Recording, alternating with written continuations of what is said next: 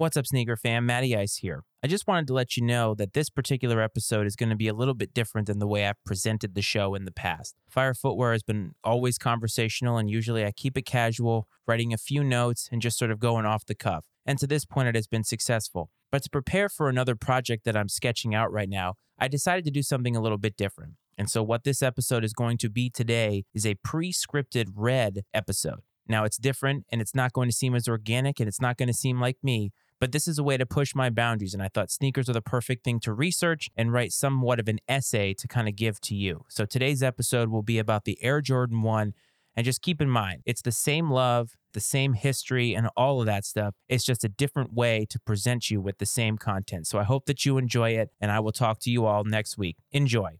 The Air Jordan 1, the sneaker that started it all. We examine its history this week on Fire Footwear.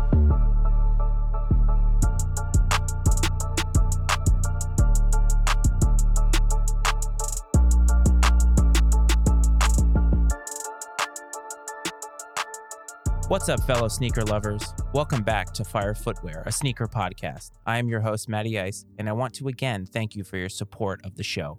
We're all here because we love sneakers, so being able to spread that love to you all means the world to me. As we reach the fourth week of this show's return, we have crafted a narrative around sneakers in the old ways, nostalgia serving as the vehicle that is driving the content train. To me, it's important that we get back to the original intent of this podcast, to tell sneaker stories. To understand the stories within the context of today's world, we have to examine the past and the people that hold that past so near and dear. The early days of this podcast saw me talking through the stories behind designers and companies, trying to lay a foundation for the culture today. I'm happy we've continued on that path. Since our return, we have built on the idea of being an old head, someone who was driven less by hype and more by a long-standing love of the OG sneakers in the game. This led us to examine what exactly was hype within a sneaker context, and how a shoe like the Air Jordan 1 Mid, a widely panned entry into the Air Jordan line, can share so many similarities with the grail of all silhouettes, yet be so hated. Its lack of a true history and nostalgia was the culprit. The natural progress of this line of content is to explore the shoe, the Air Jordan 1. The Air Jordan 1, debuting in 1984, is widely considered the, quote, shoe that started it all, end quote. Designed by the now famous triumvirate of Peter Moore, Tinker Hatfield, and Bruce Kilgore, the Air Jordan 1 was intended to establish a brand for rookie sensation Michael Jordan to grow with as his playing career blossomed. Prior to signing with Nike, Michael Jordan was in the midst of an existential crisis, asking himself whether to choose the seemingly inferior Nike or the powerhouse that was Adidas. It was rumored that MJ felt that Nike was the lesser brand, and a meeting with the shoe brand was not on his wants list. However, like all good mothers, his mom Juanita insisted he keep to his commitments and listen to what Nike had to offer. MJ met with Nike, and the rest, as they say, is history. In the end, Nike was able to seal the deal with MJ to the tune of $2.5 million over a 5-year span. By today's standards, a contract of this size would be minuscule, but in 1985, it was the largest ever for a sports figure. The deal was not without its critics, as many felt throwing that kind of money at a third-round pick was a massive risk. Michael still had much to prove in the eyes of executives, and he would do that in his first trip to the playoffs, a 63-point performance against the Celtics dynasty of the 1980s. When MJ burst into the NBA, the landscape was a lot different than it is today. Sneakers to that point served one purpose, and that was function. Per NBA rules, the shoes worn by its players needed to conform to a standard of 51% or more of the shoe being white, a standard which stuck around until I believe 2009, if you can believe it.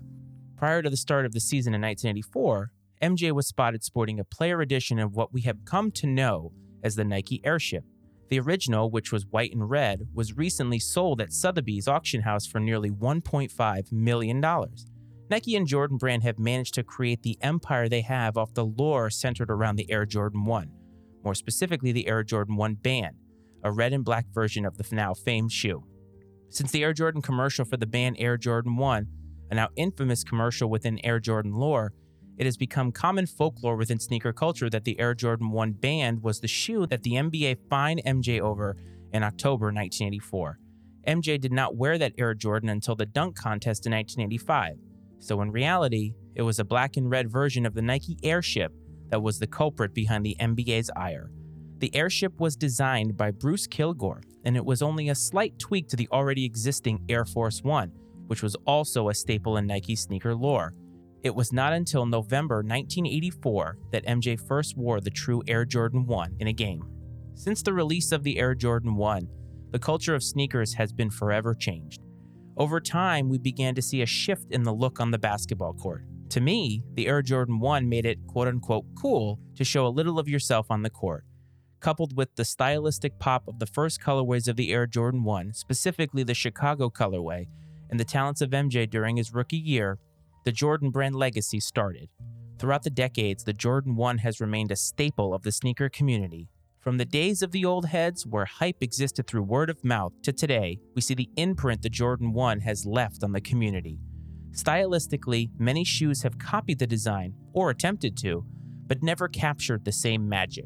Nike continued to build on the success of the Jordan 1 by continuing to design shoes for Michael Jordan, while also keeping in mind the design elements that made it such a hit with the general public. 37 models later, at least within the main line of the brand, Jordan Brand continues to shift and shape the market stylistically and technologically on the court and off the court. Over the next 40 years since its inception, the Air Jordan 1 continues to be the sneaker representative of sneaker culture, starting as the brainchild of the designers to today being a canvas for celebrities, sports figures, and influencers. The Jordan 1 has seen hundreds, if not thousands, of different designs. When you Google the best Jordan 1s of all time, you will see all sorts of designs, materials, colors, and inspirations. But the one thing that remains truest of all is that the classics never die. From old heads to new heads alike, the appreciation for the first is shared amongst the community. Rarely do we agree on anything these days, but I stand firm that we can all agree on the beauty of the Jordan 1 Chicago. For me personally, the Jordan 1 is not my favorite amongst the Jordan classics, but that doesn't mean I dislike it. My personal preference of the 4s is only that, a preference. When I look at my current collection, which I do often, what I have come to realize is that simplicity is big for me. The Jordan 1s I do have share that trait. Even amongst the hype pieces like the Travis Scott 1s, it's still relative simplicity that rules the day. Subtle heat is still heat, and my favorites feel that way on my feet. From the black and red toe, to the shattered backboards to the obsidians, each has their place. No matter how much they tinker with the design, my first love will always be the simplest ones. That wraps up our look at the Air Jordan 1. It is in no way conclusive or complete, but it felt right for this to be the next step in our journey. To understand today, in anything that we love, we need to understand the past. The Jordan 1 changed everything, but not right away. Sneaker culture was born and raised in the 80s and 90s, and now is a fully grown entity. The future of sneakers remains undetermined from here, but at the very least, we know what started it all. Let me know what your favorite Jordan 1 is by reaching out to me on Twitter, @MattyIceFreights is the handle. You can also send me a message on Instagram, @FireFootwearPod is the handle there. Thank you for listening to the show this week and continuing to support. I hope you enjoyed the journey. Before I let you go, please support the Matty Ice Media Network by visiting MattyIceMedia.com to check out the other podcasts we have as a part of the network. From sports to mental health conversations, we have it all. I hope this finds you well, and I will talk to you next time. This is Fire Footwear.